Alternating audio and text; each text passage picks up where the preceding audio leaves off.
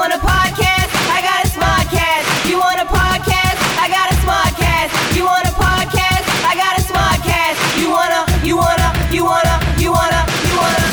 a podcast? Do you want a show? Do you get your laughs from computer radio with this bro, Scotty Mo? It's about time to lose your shit. Everybody's pockets split for that legend Kevin Smith.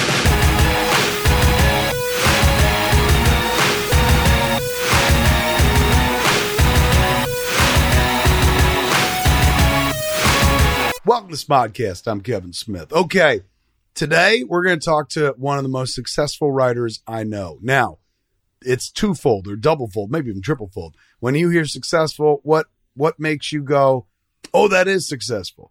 The earmark in this world, of course, is asses and seats, which equate to dollars and cents. So on the level of, is he a successful writer? Has he done some fucking business? Yes, he's written stuff that's made billions, literally billions of dollars. So that's one earmark of success, one way to gauge it. The other way to gauge it is if the fucking quality of the shit he writes is good. That's another way to gauge it, and he's got that going for him as well. But when I think of successful writer, this is what comes to mind for me.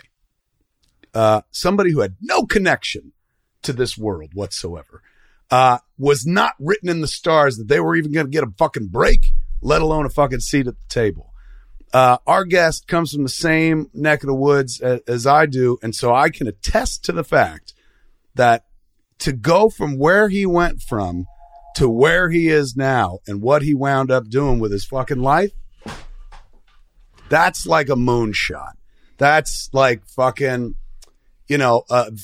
how human beings used to look up at the moon and be like, wow, what's it like? And then one day in the late 60s, they were like, fuck it, we're doing it. And they got there and shit.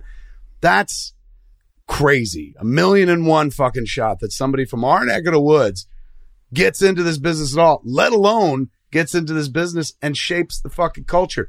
If you've got kids, you hate this man, probably, because your kids run around saying banana and shit, and you're like, God damn it. That's success right there.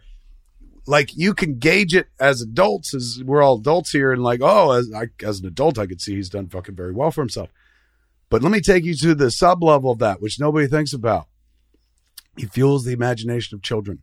That's the next generation. Do you understand? That's the thing you can't qualify. You can't sit there and be like, it's successful because it's working on a kid's mind. People take their kids to these movies. Case in point, there's a movie coming out called The Secret Life of Pets 2. Got a 2 in the title. There is 2. That bunch of kids going to go see that fucking movie. Bunch of kids going to go and love that movie. In the moment. And a bunch of parents going to be like, thank God that my fucking kid shut up for 90 minutes to 2 hours. And then throughout the rest of their young life, they'll be able to pop that movie on for them, stream it whenever it's available and stuff later on. And so it did its job in the moment. But what nobody takes into consideration is, what is the job it is doing that you don't see? What kind of mind is being built by watching the stuff that our guest wrote, man? Like, I don't write for kids, but I know I've written for like adults, and I've seen how my dopey writing has impacted their lives. What are the chances, man, that like we got a generation of kids being raised on the thoughts and creativity of motherfucker from my neck of the woods, man? Like, that's success. That's like shaping young hearts and fucking minds. And the good news is, not only is the guy who's shaping those young hearts and minds legit funny, he's a legit good guy. So it's not like your kids are being left in the care of some asshole who's like, I'm in it for the fucking money. This motherfucker's a writer and has been writing for as long as I've known him and stuff. And legit funny and a legit warm and wonderful person. For any proof of this, just go to his Instagram and look at his fucking account. It's all about his fucking kid. Just like Muse, this is one of those super fucking dads. So isn't it nice to know that a super dad is writing the shit that your kid is wanting, tugging at your shirt, be like, take me to this. This Friday, The Secret Life of Pets 2 opens up worldwide, or at least here in the States, and then the world elsewhere. Yes. Or something like that. You can't avoid a fucking billboard in town, and they're all adorable and shit. Including the one that says "I'm the Shih Tzu" and there's the Shih Tzu in it. Did they take that joke out of the script? That's not in the movie, and people have complained to me about it. When I saw that billboard, I said to myself, Brian's joke that they extracted from the movie. I didn't write it. Billboard. That's pretty. You're getting fucking soft in your old age. Welcome back to Smodcast. You've been here before. Yes, of course. The great Brian Lynch, ladies and gentlemen. Thank you, Kevin. That was a lot of pressure. Now I didn't know I was shaping young minds. So. You didn't think about it, did you? Thank God. But I legit can fucking vouch for you because I see, like, you love being a dad. Love that kid. You have great respect for and affection for that kid and whatnot. He big part. My kid just walked in, so she was a mama. He's a big part of your life. Some people have kids and like, oh yeah, and I also have a kid. Even though you work in a business where so many people would love to fucking put a toe, let alone fucking have the position that you have in it, still you know the important thing. And the important thing is fucking your kid. So I admire anybody that can balance the personal and the fucking professional. You seem to do it with relative ease. Now, I should point out, Brian's not alone. He also has a wonderful wife, but I should also point out she fucking works too. She works harder than I do. Yeah, sure, like it could very well be that she's actually like hers is in a more like Brian's is. I'm a writer, so I write what I feel like I'm writing or whatever. Her job is I've got to oversee a world. We can say she's an executive at Lucasfilm, so she's working on like 80 different Star Wars projects. And then right now the whole audience is going, you forgot the margin of success, the measurement to say that he married somebody who works in fucking Lucasfilm. And it was before I married her too. That's true. I lucked into it. She was at MTV Films when I married her. Is that what? Yeah. So what did she work on like prior? Like, cause I remember when you first met her and stuff, what was she working on before? Like, what was at MTV Films at that time? I think Eon Flux was one of the ones. That's right. That's right, man. The one where Sam Jackson's it's Lean on Me. Mm-hmm. She worked on that. And then I went in for a meeting with her to adapt a Japanese comic book called Love Hina. Is that how you met? Yeah. And so thank being a dork paid off. And writing once again. I know. God, thank God you were good with words in this life. But otherwise, you'd be still stuck in Jersey. Our first date, though, it was at your house where we were recording. I want to take a picture where we first kissed. Spot? Yeah. I take credit for that all the time. I'm like, Lynch is happy because of me. Right. Me and Carrie were friends for like 6 months, and I started realizing I liked her. What was the event here? It was a poetry reading for Harley's school, I want to say. Yeah. Yes. And one of the most needy causes of all private school children.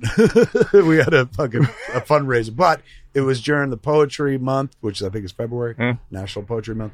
So we had a bunch of cool people come up and read poems and shit. Oh, our first kiss was the guy from Deadwood was talking behind us. Fucking Ian McShane. Ian McShane was up there doing a piece. So every time I hear him be evil, I'm like, oh, I get amorous. So when now Deadwood just had their movie air on HBO, and whenever it plays, you're like, yo, I've got live wood. It's your like clarion call for sex. Ian McShane talking dirty. Who else was Jeff Garland? Casey Affleck. Was Carrie there that time? Who?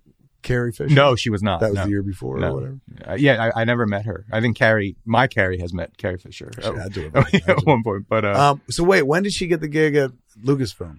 Because she's been doing it for a minute now. Yeah, right before she got pregnant with Henry. So about 7 years ago. That's fucking now. As a guy who grew up liking the stuff like me, how fucking dope is that? You also get inside dope all the time. You know what's happening before the rest of us. I a little bit, but I realized it's not as much fun, so I tell her not to tell me anything. Shut up! I don't want to spoil it. Yeah, I don't want to know. Like I knew certain spoilers, and I would. Everybody else didn't know it was coming, so it wasn't as exciting for me. But so now I don't know anything. I go in blind. I just got to do the ride though early, which is kind of awesome. You sent me a picture, Brian, and texted me a picture. He's like, "We could talk about this on the podcast." And I thought I saw a picture come through. I was like, "Oh no, it's a dick pic," and it was it was Lynch on the Millennium Falcon on the ride. What is it called? Smugglers Blues? No. That plays the whole time. People are like, what a weird choice. It's an interesting mashup. They're like, maybe they'll do it for a year and stop. They're like, no, lifetime contract. And then they have Smugglers Blues Milk. Who was that? John Fogerty? No, it was the Glenn Fry. Glenn Fry. They talked to Glenn Fry's state, I believe. Disney has been trying to do a Glenn Fry land for so long. They saw their chance. It's Smuggler's Run, I think. When you first come into that section of the park, which would have to be called, not Fryland's too easy. Fryland's great, though. Is it? Yeah. Glen Landing? Glenn's Glen. Glenn's Glen. Glenn's Glen. So you gotta fucking know. You gotta know deep cut. I was thinking Bedford Fry. That's not bad. Okay. That's pretty sweet. Thanks. So when you walk through the gates of Bedford Fry, what you hear is, "Are you gonna stay with the one who loves you?" Kids just light up. Light up. It's Smuggler's Run, right? I think it's Smuggler's Run.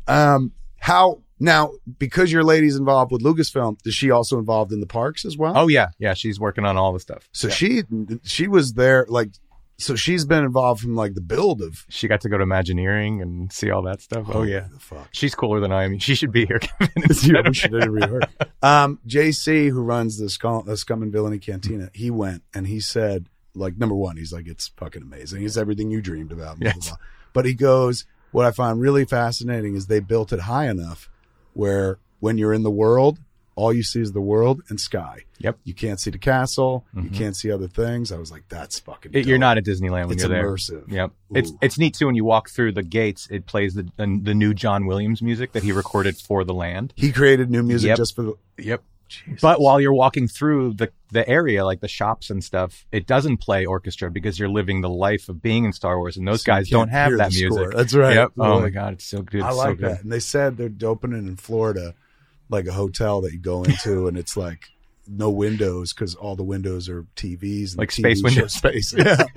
And once you get in, they said when they open it, I think it's in a few months or whatever, they make them wear the outfits. Like you got to wear local clothing. So that is completely immersive. That is weird. That's what's going to kill movies. If you can walk into a movie like that, right? Then people will be like, "Why would I fucking pay for this bullshit?" Well, I think the Harry Potter land is it's insane. Like even Carrie had never seen a movie, read a Harry Potter book, and we went to the one in Orlando for the opening of the Minions ride. Right. And she went home. She's like, "I want to read everything. I want to see all the movies." It makes you love the stuff before you know the stuff. And you just reminded me as well. You wrote the Minions ride. The Minions ride. Right. That's what got me the Minions movie. Writing the ride first? Yes. Yeah. How did you, we talked about this in the last one, but a brief primer. How did you wind up in Illumination? When I moved here about 15 years ago, I had a general meeting when Chris Meledandri was at Fox Blue Sky. He started Fox Blue Sky. Right. And they did like Ice I Robots. I think did they do the Peanuts movie as well? They did after he left. After he left. Yeah. He might have got the party started and then left. Right. I don't know. I did some jokes for Robots, and I sold a screenplay to them, and then Chris left and founded Illumination. And Robots was Robin Williams? Robin Williams, Ewan McGregor. So did you, when you wrote jokes for it, that was early on in the process? Like, did they let you come into the room and see the jokes play out? Yes. So you got to see Robin Williams do your jokes? Oh, no. I was never there for recording. I'm there for every recording at Illumination, but not for... At Robots, I was just punch You up. were brand new. Right. So when did they start bringing you in for all the records? Once I did Hop at Illumination. They called me in for 4 weeks of work, and it turned into 2 years. On Hop? Yes. So you were meant to write some bits and stuff, but then you wound up doing more and more. I got along with Chris Meledandri very well. I got along with the director, Tim Hill, really well. And I stayed through pre-production. I was on set, and I read The Rabbit because The Rabbit wasn't there. I read it half the time because our guy on set got a job on Pirates 4 or 5, like one of the guy who was doing the on-set Hop. Yes, he left, so I did it. He wasn't wearing a suit. No, he wasn't motion capture. No. So I would have. You were like, I'll put it on. I'll be Sean Gunn right now. So you were on set pretending to be Russell Brand, and did you guys know it was going to be Russell Brand? Yes, at that point? yeah. And in fact, James and Russell hung out and recorded before they started filming, just so James Marsden got a feeling for how Russell was going to do it.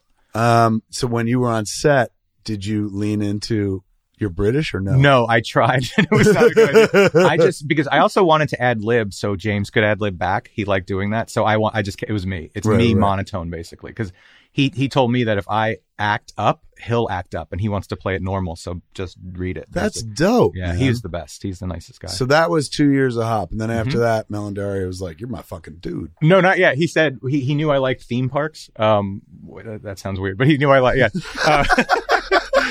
and he's like, "We're doing on my Tinder profile. I listed theme parks." So he knew a lot of theme park talk on this episode. It truly is. He knew I liked theme parks. Can't get away from He said, "Do you want to write the Minions ride? We're going to do one, a Despicable Me ride." And I said, "Yeah, I'd love to try. I've never seen a script. They never told me how to write a ride. I had meetings with them, but I didn't know the format. So I just wrote a movie script, and then in bold wrote what would happen to the riders. That's I guessed." And Did that work? Yeah, they never told me to not do that. So that's where it went. And then I wrote the cue, which I Meanwhile, wasn't. the guy who wrote The Simpsons ride is listening to this going, you fucking asshole. Well, was that easy? The Simpsons ride, it worked with the same people on that because it's Universal. Really? Oh, yeah. And they told me that the Parks people wrote the first draft of the Simpsons ride. And then the Simpsons people were like, no, we've got this. And then they took it over and wrote it. That ride was great. I think it's the funniest ride. Well written. It might be the funniest ride made. Like, I mean, it's not, I can't think of one that made me laugh out loud like that one. It has been, you're going to have to forgive me, it's been a minute since I've been up to Universal. Does the Minions ride, it's not, Simpsons ride still exists. Yeah. And the Minions ride separately exists. Like, remember the Simpsons took the place of something? Back to the Future. But they didn't do that with Minions. No, Minions took over for Terminator 2. What happens now? Oh, it's where the T2 thing was? Mm-hmm. And this is a sidebar. What happens in the fucking world where Disney now owns the Simpsons? They have the rights to do the rides, but they don't. But I mean, I wonder if that's in perpetuity or. I don't know. I mean, Spider-Man's the same problem because isn't that at Universal too? That's a ride at Universal. That's right. That's at Universal Islands of Adventure. Yeah. Oh shit. All right. Fuck all that. And there's another ride coming out that I co-wrote. The Pets ride is next year. They're doing a Pets ride? Yeah. Where? Near the Minions ride. I don't know what it took over. It's not kicking any other ride out. I don't know what.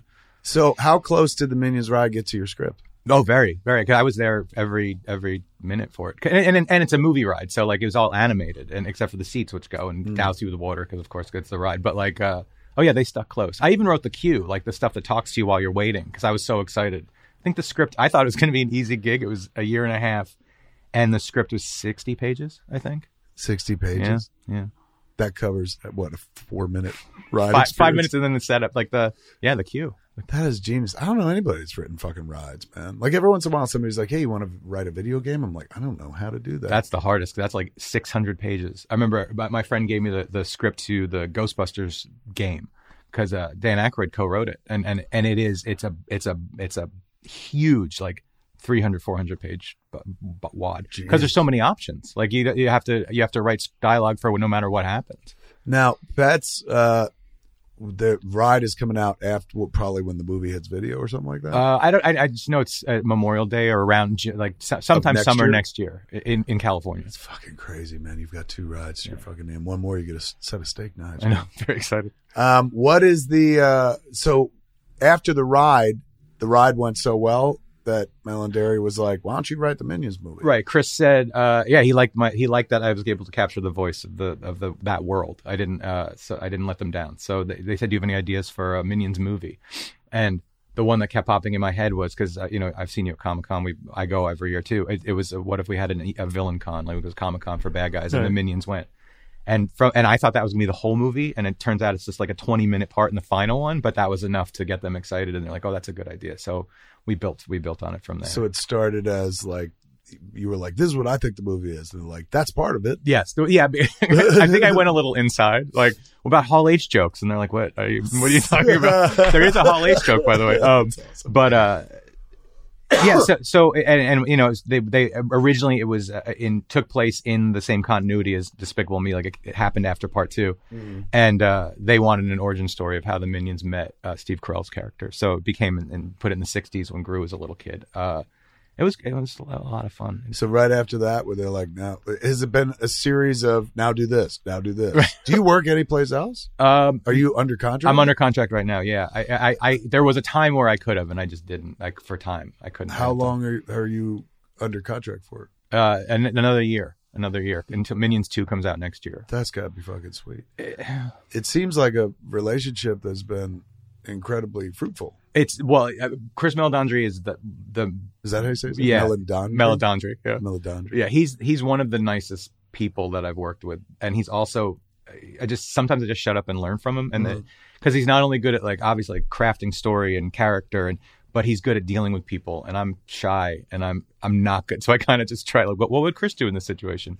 It is going to sound weird, but there was a time in my life where it was like, you took care of me in a way, like creatively. Does that make sense? Like you looked out for me. Yes. And I get the same feeling from him. And I just did an interview. I would say he looked out for you way more. No, I mean, maybe, but like, but here's a $1 billion job. Yeah, but here's another $1 billion job. But he wasn't in New Jersey when nobody else was. Like you saw that I had potential, and I see the same thing in him, and that you guys are giving and you're creative, but you're also someone to base like how to be a person. Like how to be a good person. He's a good dude. Yeah, you both are. Thank you. Mm-hmm. You got Mosier a job. Yes. And Mosier wound up fucking co-directing the Grinch movie and stuff. Awesome? He was on when he talked about an episode of his podcast. I heard the props and stuff. So he trusts your opinion, Chris Melandandri. Big fucking deal. Yeah. Because you were like, hey, there's this other dude. He's a buddy. He's like, he's been to my kid turned 6 last month. He's been to all 6 birthday parties. Like Henry loves him. Yeah, he's a good guy. I don't know if you know this. Henry's in Pets 2 a lot. What do you mean? The movie, one of the storylines in the movie is Max, who's the lead dog. Patton Oswalt does the voice, and Duke, the other, his brother in the movie, Eric Stonestreet. Their owner has a baby, and Max is at first afraid of it because kids are very manhandly with dogs, and then learns to love him. And that's the plot. Yes, and then realizes how dangerous the world is because the kid is walking around, and so Max becomes neurotic and doesn't let the kid out of his sight, doesn't want the kid to go away, has all the other pets kind of hiding and ready to go if something happens to the kid. And the kid is voiced by my kid. Are you shitting? No, he's in it a lot. And it was literally, we have no intention of putting him in movies. Like I just don't. Like it just accidentally happened? I had him do the lines into my phone so they could do scratch and do storyboards and see if it was funny. And I got an email from Universal with a contract, and I was like, oh, I have to ask Carrie if this is okay. So there are lines in the movie that were recorded on my phone in my kitchen. Like, are you shitting me? He's just repeating. He was 3. He's 6 now. He was 3. He's so he can't even do like the voice now. He had to do the last 2. He has the last 2 lines in the movie, and he had to do them fairly recently. And he doesn't have the speech impediment. He had to baby it up. Yep. Yeah. So he had to literally act. Yes. And he backdoored your kid into fucking acting. I didn't mean to. And it sounds dirtier too when you say it like that. But like, think about it. Like, but when he starts, it's like, hey, just say some shit in the phone, blah, blah, blah. But now you're like, you got to pretend to be someone you're not. That's fucking acting. Yes. And when we did test screenings, he wasn't included on the sheet of which characters did you like? Because it's mostly we want to know about the pets. Right. And he's a human. And he was a write-in for a lot of people. People were like, love him so much. What was the kid's name in the movie? Liam. They're like, I like Liam. Yep. Here's one more story I'm going to name drop. I'm sorry. Do it. At the premiere of the movie, Harrison Ford's in the movie. And I think I saw like one of your tweets or something. I thought I saw a reference to Harrison Ford. He plays a dog? He plays a dog. He plays the dog that kind of gets Max to be less neurotic. Like if it were City Slickers, he's Curly, if that makes sense. So Harrison Ford, watched the movie before the premiere and loved it. And because he liked it so much, he's like, I'll do whatever you guys want. He went to the Today Show. He flew to New York. He's on the Today. Like, really sweet guy. So at the premiere, we're all waiting to go in, and Henry's going to go in with the rest of the cast too, because this is the one time where that's going to happen. And Harrison sees me, and we've worked together a bunch at this point, and he walks towards me. I'm like, oh, Henry, this is what I've been waiting for. I want you guys to meet. And Harrison keeps getting picked off by people, like to take selfies, and he makes it to me, and he shakes my hand, and I'm like, he's like, how are you doing? Good to see you. And he looks at Henry. Henry looks at him with his sunglasses, and I'm like, "This is my son, Henry." He goes, "That's a good look, Henry." And Henry's like, "Thanks." And Henry does the voice of Liam in the movie, and Harrison looks at for a second and then recoils, and goes, "You're Liam in the movie?" And he's like, "Yeah." And Henry's like, "Yes." And he goes, "You're great in this movie." Holy shit! Yeah. And Henry's like, "What?" Like it was cool because Henry's seen Star Wars and knows what that means. So. Good for Henry, but I'm gonna fucking take you back, like. You worked with Harrison Ford. He's a sweet guy. Yeah, I don't.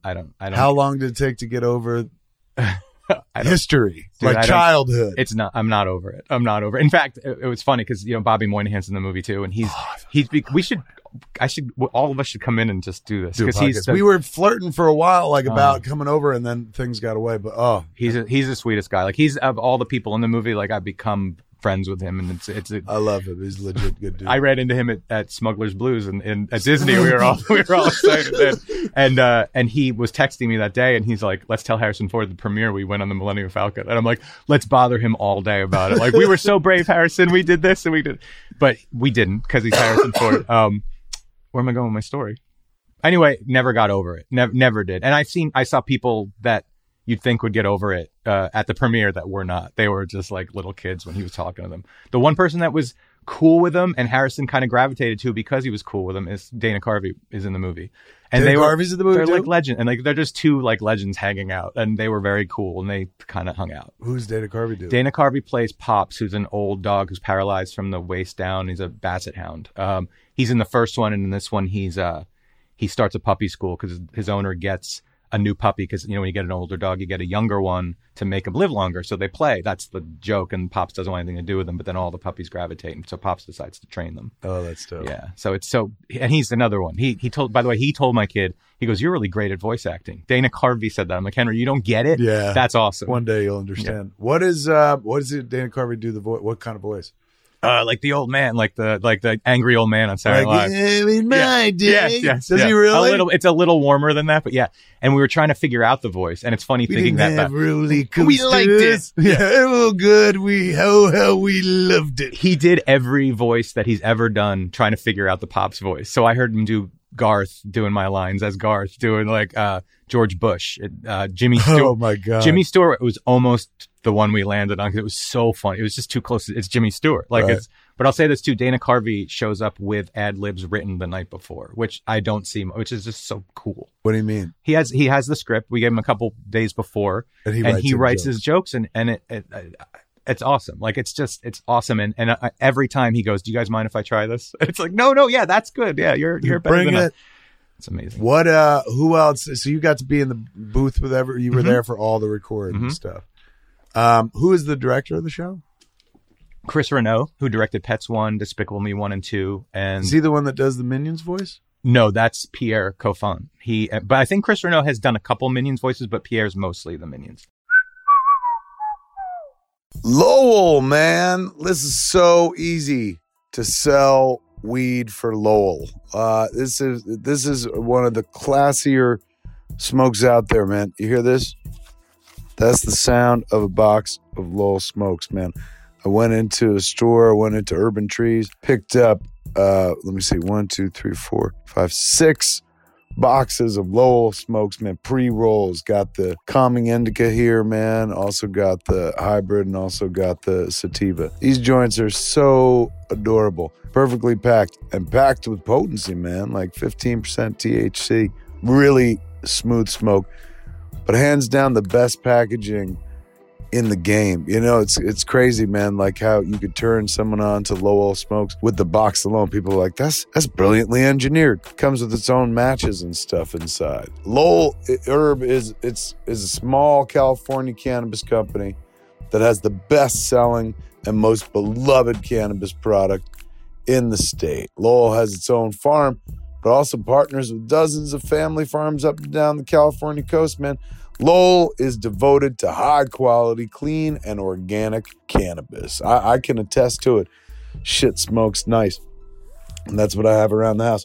When people come over, company, a lot of people coming over to watch Jay and Silent Bob reboot here at the house, I say, hey, man, you know what's going to make this movie funnier? Smoke one of these. And I give them a Lowell joint, man. They really fucking dig it. So Lowell is sold in over 350 dispensaries across the state, man, of California. Check out their website, lowellsmokes.com. That's LOWELLSMOKES.com. to find a store near you, man. But I can really speak for these Lowell smokes. I dig them, man. If you're buying pre-rolls, perfect fucking size. Yeah, you could smoke half of it. They come in like cartons of 14 and 7. You can smoke 7. You don't even feel dirty. I don't. Oh, and man, what a clean, wonderful smoke it is. I've done some wonderful things smoking Lowell smokes. Why don't you do the same? LowellSmokes.com. So what is the relationship between you, writer, him, director? Like, when you're in the room, can you be like, oh, say it like every this? time? Oh, it's great. Yeah. Well, first of all, direct? Renaud is usually in Paris. Yeah. So he does it on a screen. I'm in the room next to the actor and I'm on Skype with Chris. So I'll text him lines And if he likes them, he'll pitch them out to the actor. But there have been times where he couldn't go. And like, for instance, Tiffany Haddish is in this one and he couldn't make her last recording. So I found out 5 minutes before that I was directing her. And I was like, I'm glad I didn't know going in that was what my day was. Because I would have been nervous, but she's great. So everything goes to the director. And it is flat. But when you went in to direct Tiffany, that's you going like, can you try it a little more like this? Like literally influencing the performance. Yes. But it was like a couple lines. It was like it was her last one. I got to direct a short from Minions. And ooh, that's the first step to a feature. That's what Mosier did. He directed a short. He did. And then short. Oh, it was Sing. Yeah, that's right. And then he wound up co-directing. Well, Illumination has reached out in terms of me directing, but getting back to having a kid, I don't. Seems like a lot of work. I would be away from him, and also most of the stuff is in Paris, so that was the other thing. Mosier went away for like 2 years. I can't be hands on. Yeah. So I'll get there. When my kid gets sick of me, maybe I'll do it. Like Illumination, for those, I mean, look, if they listen to this podcast, they probably know because Mosier told them. But they do all of their animating in France. Yes, like not just in France and like the shittiest part of France, in fucking Paris. Yeah, like view of the Eiffel Tower from the window. Yeah. That was kind of crazy. Yeah. And I meet with them 3 times a week, early in the morning for me, late at night for them, and then we go over Skype stuff. Yeah. How often do you have to go over there, ever? I've never gone over to their really? And I should have by now, but again, the kid and my fear of flying gets in the way. But I do. But I would go, and I think when Henry gets older and can go with me for the summer, maybe we'll do it. And my wife can get away too. Now, where does the idea for the story of Pets 2 come from? Do you say to Chris like, I think we should do this, or is Chris like, this is what we're doing, or how does it happen? Well, this movie's influenced by Love Actually, in that there's like 3 separate storylines that tie in. Seriously, like that's awesome. I was watching it and I'm like, that's kind of what I want to try. But there's 3 separate storylines. The Max storyline where he's dealing with being a father and it making him neurotic. That's what you pitched. Yes, that's the spine of the movie for me, because that's that. The other one is Snowball, which is Kevin Hart is a rabbit, and his owner dresses him in the suit, the superhero suit. Yeah, and so he thinks he's a superhero. So, and we had to come up with an adventure for him. That was all of us. That was the storyboard people, the head of story, Eric Favela, the producer, trying to figure out. And then the last one was Gidget, the dog loses something and it winds up in a cat lady's apartment with a million cats. So she's got to pose as a cat to get it back. Right. And she's the nicest dog in the world. So it's completely polar opposite of what she usually is. So that was... I don't remember the genesis of that, but of that idea. But I'm lucky enough to be in all the meetings for the story and the editorial. So like my hands are all over it, which is nice. What why go with 3 stories? Sounds like it's an easier approach, man, because it's like you got kids. Here, let me try to reverse engineer. Kids have short attention spans, so they're like, let's do this, let's do this. It might be that I have a short attention span. I honestly, the first... Oh, so you were the one that was like, let's thread 3 stories. Unless the critics don't like that part, I'll take full credit for it. But no, you know what it was? The Minions has 3 lead characters, 3 Minions. Pets has 15 characters that people love. They're all over the billboards, Yeah, so... we had to find something for everyone to do, so that they weren't like, you can't have 15 characters on screen on one mission. So it became that. But it's like the X-Men. Yeah, we were like, how many of these fuckers are there? That said, I would love to do one where they all, like an Ocean's 11, where they all have to work together to do something. Maybe that's part 3. I don't know, but it definitely was a product of having these characters that people love, make sure that nobody gets shortchanged, and we want to introduce new characters like Tiffany Haddish's character and Harrison's character. And so Harrison Ford. He wasn't in the first one. No. And Tiffany, obviously, she wasn't in the first one. So they're the 2 new dogs on the block. Yes, I feel like there's Henry's a new character, and then the villain is Nick Kroll, and he's new to the world too. Now, I mean, we're not a kid show, but we could do this very briefly. But there's another name in one of those Pets movies no longer around. Who's that? I don't know who you mean. You mean Albert Brooks? He was in the first one, and yeah, his character will come back if there's a part 3. I think that's all you're thinking of, right? Did you work with Patton a lot? Oh yeah. I've been there every moment. He was over once on the podcast a long time ago, but I like the cut of his jib. He seems like a real fucking good dude. He's a sweet guy. Yeah. He's got a kid, so he knew like all the stuff with the character in the movie, with being neurotic about it being a parent. And also, fuck it, like that's Ratatouille. And he's funny. Yeah. And yes. And he can act, which is like, and not just be like, like making jokes, but I was at the premiere. He walked up to me at the party afterwards and he said, Meredith, my wife, and I cried at the end of the movie. And that's because of you. And I'm like, that made my day. What he's really saying is me and Natty Gann. Yeah. the emotional journey of Natty Gann. She's in the movie too. She's got a couple lines in the movie. Does she really? Yeah, Yeah, that's right. funny. She's a voice person. Like I saw her in the credits of Star Wars. I think she's in a Star Wars show. Yeah. What? This wasn't the life you saw for yourself in Middletown, but I got to imagine this life is way better than the one that you saw for yourself. Every part of it's way better. Like, yeah, if I wasn't working, I just can't believe my luck with the person I got to wind up with and the kid that I have.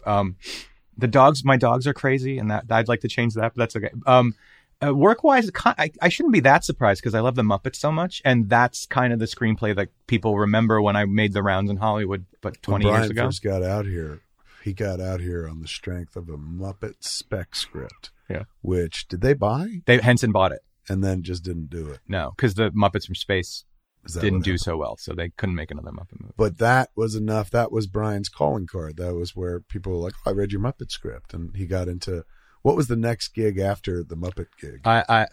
We know this. Fucking Nightcrawlers. No, Looney Tunes was before You did a Looney Tunes. I did 2 Looney Tunes scripts. I pitched it and they bought it in the room. On the first trip out about the Muppet script, I had a Looney Tunes meeting and I had an idea and I told them they bought it in the room. And it was Coyote versus Acme, which is based on they knew they wanted to make something called that. I think it was there's a 2-page article and they wanted to turn it into a movie. Right. So I had a full story based on it, live action animation combined.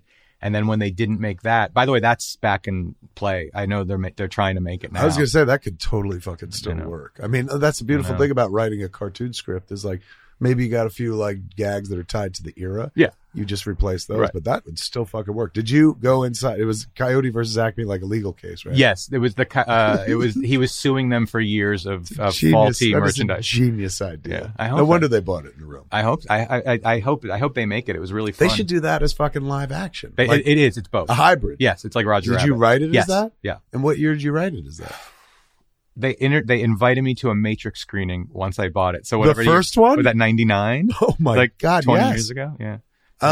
Wow, man. So that's at a time, nowadays people be like, that's at a time where like mixing a cartoon and a person, like Roger Rabbit was very expensive and took like a fucking lot of time Right. and shit. Now you could do that so fucking easy. I know. Like Yeah. now that's kind of what they do. That's like where the Chipmunks came Yes. from and fucking Space Jam. Yeah. Which I saw with you. I think that was right before I sold Coyote versus Acme. And then when they didn't make that movie, I said, well, what about the, I have another Looney Tunes idea. And they're like, of course you do. Tell us. And it was, Bugs and Company find out that Warner Brothers has a clause in their contract saying you have to be at least a high school graduate to work for them. So all the characters go back to a human high school. It was called Varsity Bugs. And oh my God. I remember the opening being a parody of Space Jam. And it was because the human character was a guidance counselor that got assigned all of them, like Right. an erotic guy. And I don't remember when we saw Space Jam, the opening scene is a young Michael Jordan and he's got all the cards of the players and he just wants to be a basketball player. And the dad's like, someday, son. The opening of Varsity Bugs was the kid who wanted to be a guidance counselor all his life. And he had all the collector's cards of famous guidance counselors. and Warner Brothers like read it and they're like, no. What do you do? Like, I think that's funny, but they didn't. They never made Varsity Bugs. Aren't they making another Space Jam or something? Ryan Coogler's involved. Yeah, it's LeBron right. James and Ryan Coogler. I'm all for it, but I think those characters are strong enough where you don't have to tie them to anything. Yes. They're always like, well, let's tie them to sports, or let's tie them to fucking space, or let's tie them to this. An actor. They want an actor that'll in case you don't know Bugs Bunny. Which is like, I mean, look, I will grant you this. Tom and Jerry. Mm-hmm.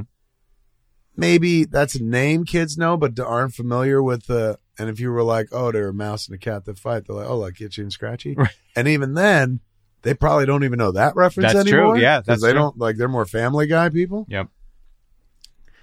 Bugs Bunny is a name that it's immortal. It's Yes. like Coca-Cola, Yep. and that shit still works because it was edgy when they made it.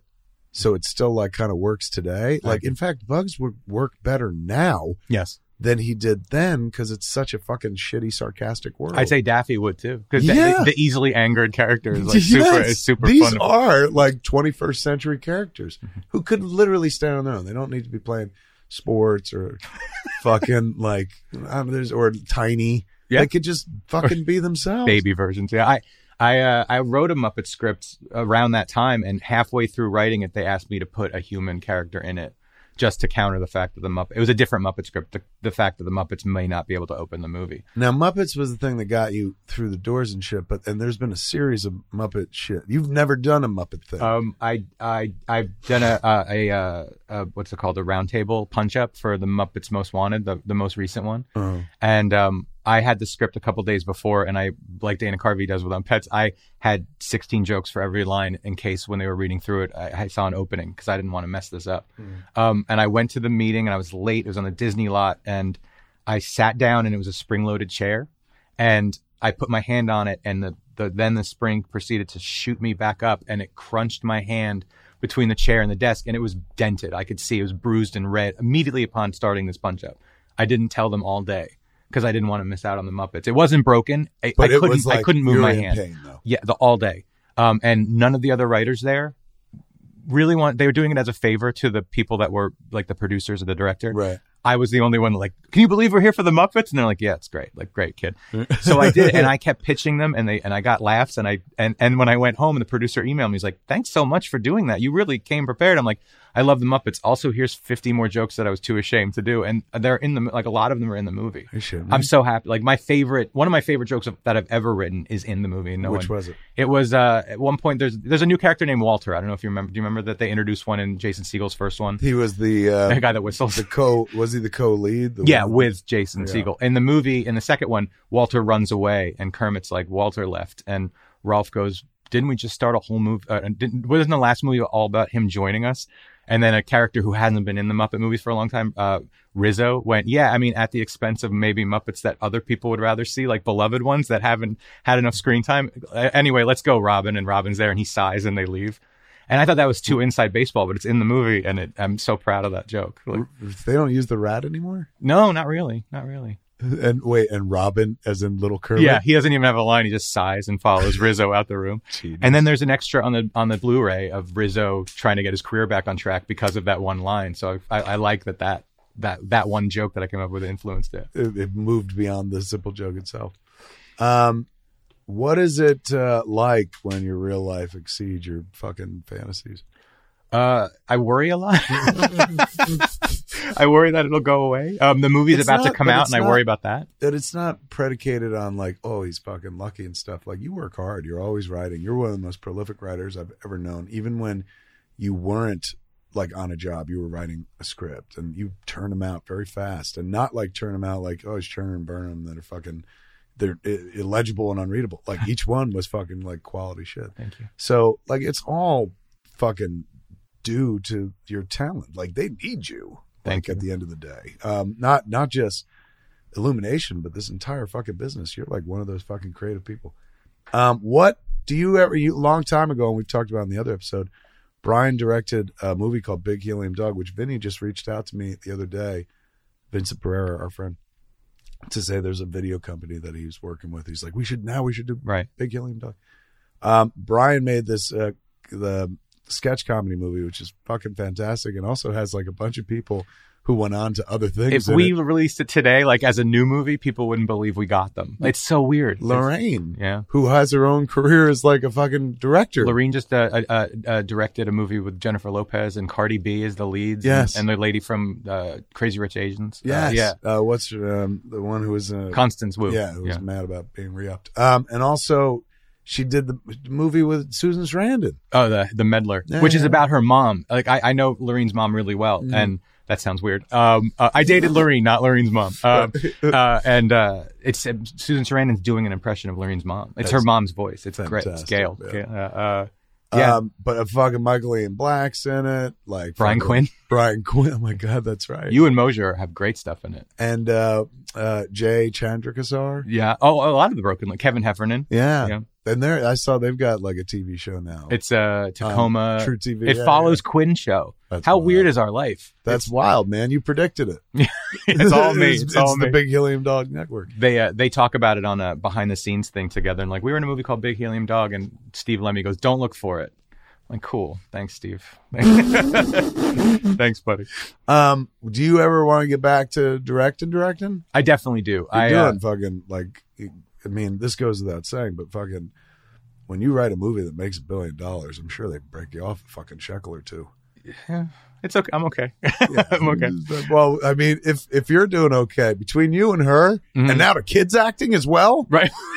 you're fucked. Well, it's funny. It's because I work in animation. Residuals don't apply to me. Is that right? Well, only like when I hit certain box office points, like when it's out, I get bonuses, and they're great. So I'm not complaining. But like later on down the road, no. And Minions is on FX every day. So if it did, then you'd be like fucking filthy. There are times where Minions and Secret Life of Pets are on just back to back on FX. Like Thanksgiving is just those two movies over and over again. That must feel amazing. It's weird. It's just strange. I feel lucky. Like I don't know. But Henry will get residuals because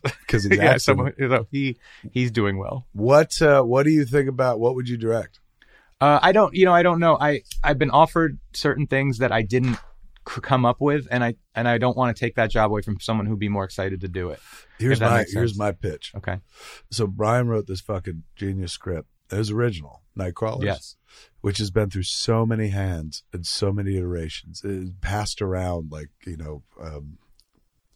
a well-read copy of Catcher in the Rye, and passed to a bunch of like Catcher in the Rye readers, right, who are like, you know what, this is good. It just needs this. It just needs this. It has been altered any number of times, and it still exists in the library at Warner Brothers. Mm-hmm. It's still their property. They could still wind up making it. But the original incarnation of it is really smart, and you're so good with fucking kids and kids material. That to me seems like,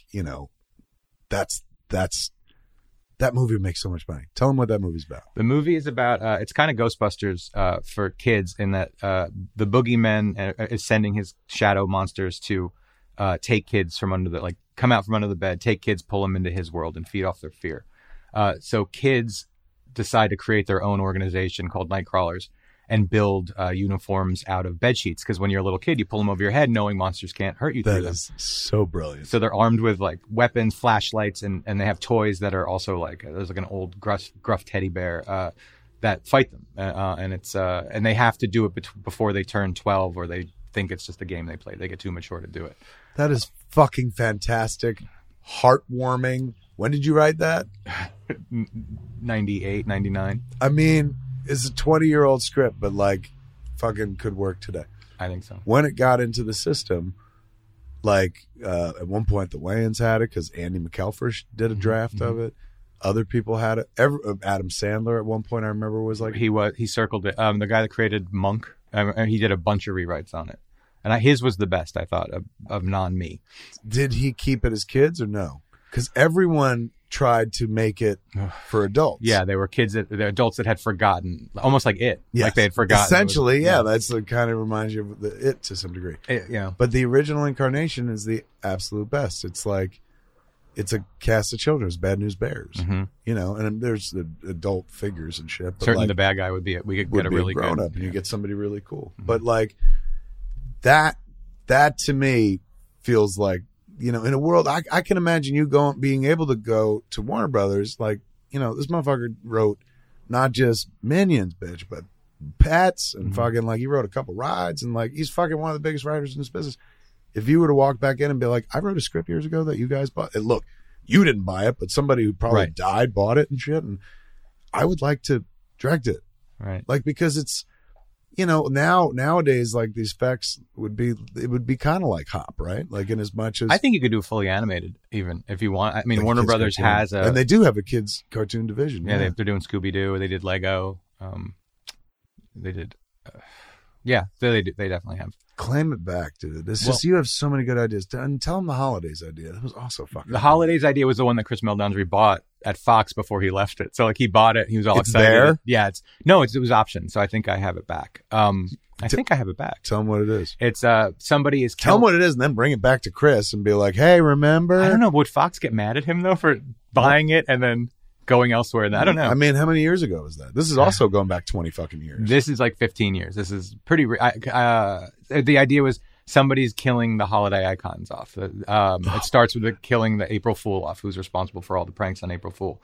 Instantly, the hairs on my arm go up. I'm like, that's that sweet. Is so fucking good. So then the FBI to protect the holiday icons makes them live in the Midwest under witness relocation as a normal American family. And that's Santa Claus is the dad, and he gets a job as a UPS guy, and he's super fast at it. The Tooth Fairy, who's insecure that it's not a real holiday that she does, is the mom. The 400-year-old leprechaun has to act like the little kid. The teenager Sam Hain has to be the teenage girl, and then the baby New Year is like unlucky, like people get hurt around the baby because the baby takes all its luck. Is their baby, and then the Easter Bunny has to pose as their pet, and the Easter Bunny has a problem hiding stuff. That's all he always wants to do. So they hate it because all these people that they've been serving and leaving presents for, when they live among them, they realize they don't like them that much. They're not very appreciative of what they do. So they try to solve the mystery of who's trying to kill them off so they can go back to their old lives. See, that is like so, like, why is that not made? I don't know. I mean, specifically because of that one is because of the Rise of the Guardians of DreamWorks. That's what everyone always brings up. It's because the holiday icons teaming up. Yeah. Yeah, but that, I mean, whatever. I didn't like that movie. Should have appealed to me, and the look of it didn't. I know what you mean. Yeah. You know what I'm saying? Like, and not that I'm not trying to put anybody down, but like the concept, and when I heard of it was like, oh, dope. And then I looked at images and I was like, oh. They were very loyal to the book it's based on. It was a very, like, they wanted to keep that look. I know what you mean. It wasn't fun so much as like old fat, like epic feeling, and like they were cool, but they weren't like the Santa. Honestly, I didn't recognize them as what they were supposed to be. Like, if you look real hard, you're like, oh, I guess Santa Claus is the large man with the beard. With the tattoos. He has tattoos all down. That was the other thing. And he's Russian. Alec Baldwin did a real Russian voice for it. I remember that. Yeah, man. Fuck. I wrote it as a pilot too, Holidays, because I loved it so much. I just love the characters. So I wrote it at the same time as a movie and a pilot. I actually think I like the pilot more. It was a little more adult, a little more like Simpsons. Why don't you fucking go like... Because I don't have I time. know you're busy. I know. Shit, but God, that's fucking dope. Warner Brothers has even sniffed around Nightcrawlers now with me, and pursue it. I mean, I'm happy right now doing what you're doing. But when I come up for air, it is. I mean, I love Nightcrawlers. Tell them to hold on to it. Be like, look, yes, and like it's going to take a minute anyway. It's like, I don't know if I have to tell them because they're not doing anything with it. I don't know. Wait, who has it though? Warner Brothers. They'll always own it. But the Holidays one came back to you. It's all out. Yeah, it's mine. Yeah. How come one went back to you and the other didn't? Warner Brothers bought Nightcrawlers outright, and Chris Meldandri just optioned the Holidays. But Warner Brothers told me the movie would be in production a year after they bought it. I remember that. Like, you go with us because everyone wanted it. Right. That sounds bragging. I'm sorry. It didn't. No, it was in hot contention. Yeah. Like, Lynch is that kind of writer. But because of the Coyote versus the relationship with them about Coyote, that I went with Warner Brothers, and then they didn't make the movie. But, I mean, they paid you for 3 scripts, but to not make one of them is like, come on. I know. Boy, fucking Illumination more than made up for that. Yeah, well, that's another thing. It's like you work so hard, and you just want someone to give you a shot, and they have given me 5 or 6. So like, I love them. I love the people there. I love the directors and the editors, and I make movies with my friends, which is is like it's so much fun. The joy. Yeah. Who was I don't want to because that plays favorites. List a bunch of people that you were like fucking like in the Harrison Ford range of like, holy shit, I can't believe. In terms of what kind of people they are well? That you've worked with that. Like, holy shit. Michael Keaton was the biggest one for me. Minions. And I got to direct him in the short that I did. He's one of the leads in the short. Get out of here. Yeah, that was great. Allison Janney is one of the best people I've ever worked with. Like, she's just so fun to do. There's a ton of I've been really lucky. Like Lake Bell, like Jenny Slate is amazing. Lake Bell, why do I know that name? Did she make that movie? Which In a World? Yeah, she wrote and directed it and stars. Yeah. That she does a voice or something. She's the fat cat Chloe in Pets. Oh, get out of here! And she created a show called Bless This Mess that's on TV right now with her and Dak Shepard. I saw a billboard for that. Yeah, that's what she's working on when she was doing Pets too. I mean, Sandra Bullock was the main villain in Minions, so I got to work with her a lot. Jesus, man, you've met so many fucking people in Hollywood. Yeah, no. I mean, I don't think I met any of those cats. But I'm even excited, like, it's not even like but voice actors, like when Jim Cummings came in, and that was amazing. Get out of here. Tara Strong, I've worked. I love her. I got the great Tara Strong. She's amazing. Like she could. I mean, she does a million voices in all her movies. She was on Fat Man Beyond one night, and she just went through like How old do you want it? Yep. Like she could give you fucking age range. She does a baby in the short I directed, and we had the storyboards, and I'm like, I don't know quite how to do this. The baby's in it all throughout. She's like, let me just watch it, and I'll do the baby all throughout. She did it twice. She hugged me and she left. It's like, okay, we're done. I got no notes. Like, that's fine. Bada bing, bada boom. Learn from a pro. It's insane. It's insane. The guy that played Max in the Goofy movie, I forget his name. He's wonderful. He came in and I was like, that's Max. Like, I'm lucky to do what I do. Like I've worked, I think, with all the Animaniacs. It's a fun life. It really is. What are you working on now? If Pets is coming out, are you in the midst of working on something that will be coming out 3 years from now? Well, I started working on Minions 2, and that's coming out next year. So I worked on it a little. It's not mine as much as the first one was, but they have a writer on it now. That's great. So I'm a little bit involved in that. I mean, right now they're just Illumination and I are trying to figure out the next one is. So I'm writing basically 10 pages of a bunch of different versions, and we see where we're going from there.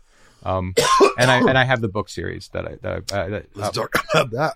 Brian brought some books over, and Donnell Rawlings was here. And he stole the books. He did. They were meant for me, but Donnell was like, can I have these? And then you could give Kevin 2 other books. And it worked. It really worked. He laid it out on Front Street. It totally made sense. What are the books? The books are called Toy Academy, and it's the school that all toys have to go to before they go to stores to make sure the kids they play correctly. Your wife must love you. Well, yeah. I mean, even if I didn't have these ideas, I mean, I hope she does.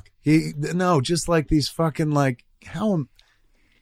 you're just so imaginative. I say that as somebody who fancies himself creative, but I'm not imaginative. Well, you are. No, I'm creative, not imaginative. Okay. Honestly, think about it. Clerks came from real life. That's not imaginative. I've never been like, what if the toys had to go to school? You know what I'm saying? Like, I don't think like that. Right. Like, as close as I ever got was like, what if angels and devils and Jay and Silent Bob? But your shit is like legit imaginative. Thank you. The shit that builds childhoods. That's why I open with what it is. Like, think about it. In my DNA, buried deep and sometimes right up front, particularly around the holidays, is a lot of Rankin Bass stuff, right? Yeah. Like, they, a couple guys in a room, I'm sure maybe one girl, it was the 70s, like a couple people in a room, but mostly guys, let's be honest, came up with a bunch of imaginative shit that fed me, that still feeds me to this day at 48. Right. I'll still every once in a while be like, get the kid, get the rabbit, get the rabbit, get the kid. And all those stories still fucking matter to me and stuff. That's what you're doing. You know what I'm saying? And when you say something as simple as all the toys have to go to school, instantly my heart just smiles. I'm like, Christ, that sounds like a happy childhood, and people don't really do that so much these days. Like, it's, it's mostly IP and shit that is original then quickly becomes IP and stuff. And, that's the way of the world. And I ain't bitching. When you love something, you want to see it go on and stuff. But it takes a creative idea first, to be imaginative, to be hey man, what if one of the holidays got killed and they all had to go into witness protection? That's fucking brilliant. Keep going. I'm sorry I interrupted you. I'm just by the fucking first line alone. I'm like, that's genius. I have more ideas. I know if you want do. them. Well, the Toy Academy, it comes down to, I had the idea for a long time, but I couldn't write it until I had the lead character. I couldn't figure out who's the lead character, Henry?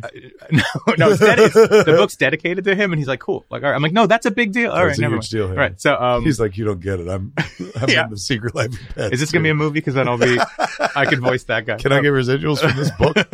If not, no. In fact, we're losing money because I spend time working on books instead of movies.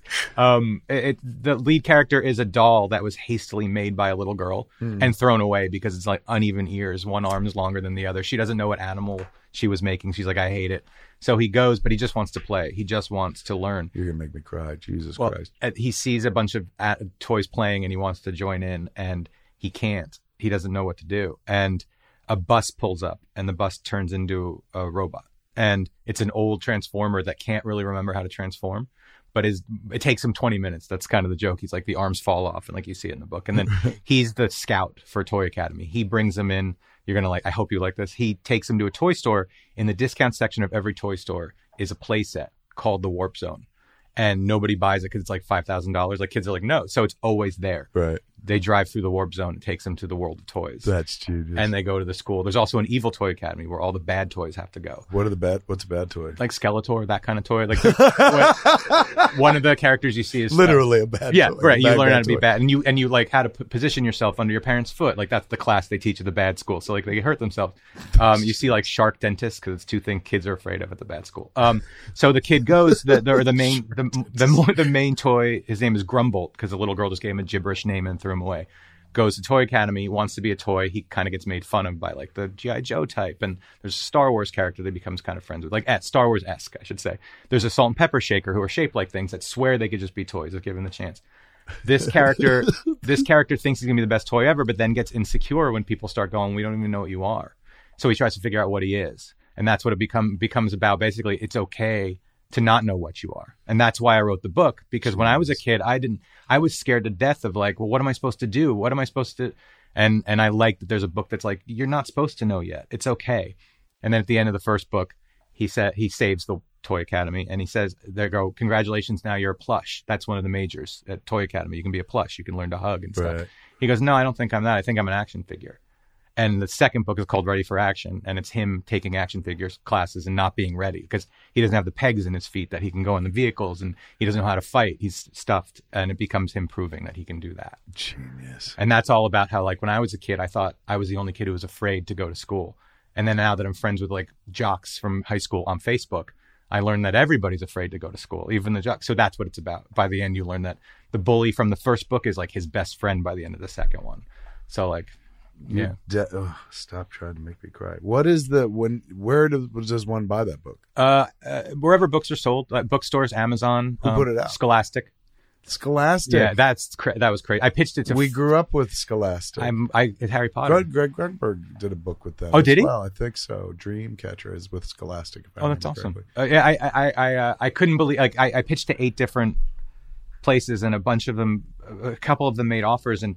When I was told that Scholastic is one of them, I'm like, I can hear the terms of their deal, but I'm telling you, I'm going to go with them. Like, right. I want that. You know, it's Harry. They did Harry Potter. They did the other school series. So did Scholastic do Harry Potter as well? Yeah.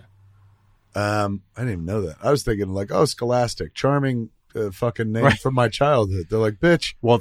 We were the bridge to the Potterverse.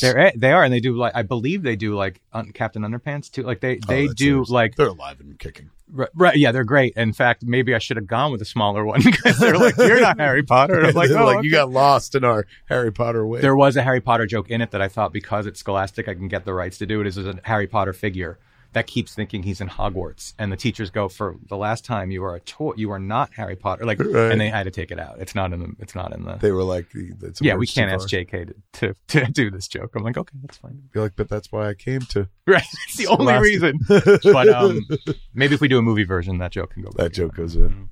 Oh my God, you have an enviable fucking career. You're crushing it. The movie is called The Secret Life of Pets 2. It comes out this week. The books are called Toy Academy. You can get them wherever fine books are sold, a.k.a. Amazon. But if you see a bookstore, for Christ's sake, yes, go in and support it before they all go away. The ride is called Minions, but then there's another ride coming called Secret Life of Pets. Yeah, Off the Leash, I think. Is that what they're calling I think that's what they went with, yeah. Then tangentially, he went to another ride, which he can vouch for. Smugglers Blues. Blues Clues. Did you see that's coming back? Blues Clues, yes, I know. It's pretty exciting. Really fucking sweet. I watched the commercial for it, but there's a new song. He's really excitable, the new guy. Like, he is a ball of energy. He's the new Steve, man. Like, look, that's what you got to be. You got to be like super enthusiastic. But I'm not down with they changed it to like the name. It's not just Blues Clues. It's like Blues Clues and You. And so the song changed as well. I'm old school, but I was happy to see. And also the rendering of Blue is she's dimensional. Yeah, I guess. Like they put some money into it and shit. It's interesting. It's not your mother's Blue. No way, man. They're like, come on, kids aren't gonna watch that. That is there's any number of ways you can support the work of Brian Lynch, and you should always, man, because again, imaginative motherfucker. Like I bend a fucking knee, I bow a head. Because I do feel I'm creative. you know what I am? I think of myself when people are like, oh, you're this, that. I think if I had to pick something for myself, I'm clever. That's about it. And clever will take you a long fucking way, man. Like Bugs Bunny's clever. Right. And he's still, as we said earlier, working and shit. But you are absolutely imaginative. And it's a fucking joy when you spit out a one-liner about something you're working on where you're just like, oh, my heart fucking just smiles. It's so fucking awesome. I'm so happy for you. Thank you, Kev. And again, like fucking follow him on Instagram and you see how you should parent. Without like, he don't give out lessons. He's not like preachy, but man, you spend so much time with that fucking kid. That's you understand. That's all the difference, man. And fucking, you're just doing it right. God bless. Brian Lynch, ladies and gentlemen. Thank you for having me. So fucking good. That's Smodcast for this week, ladies and gentlemen. I'm Kevin Smith. I'm Brian Lynch. Have a week.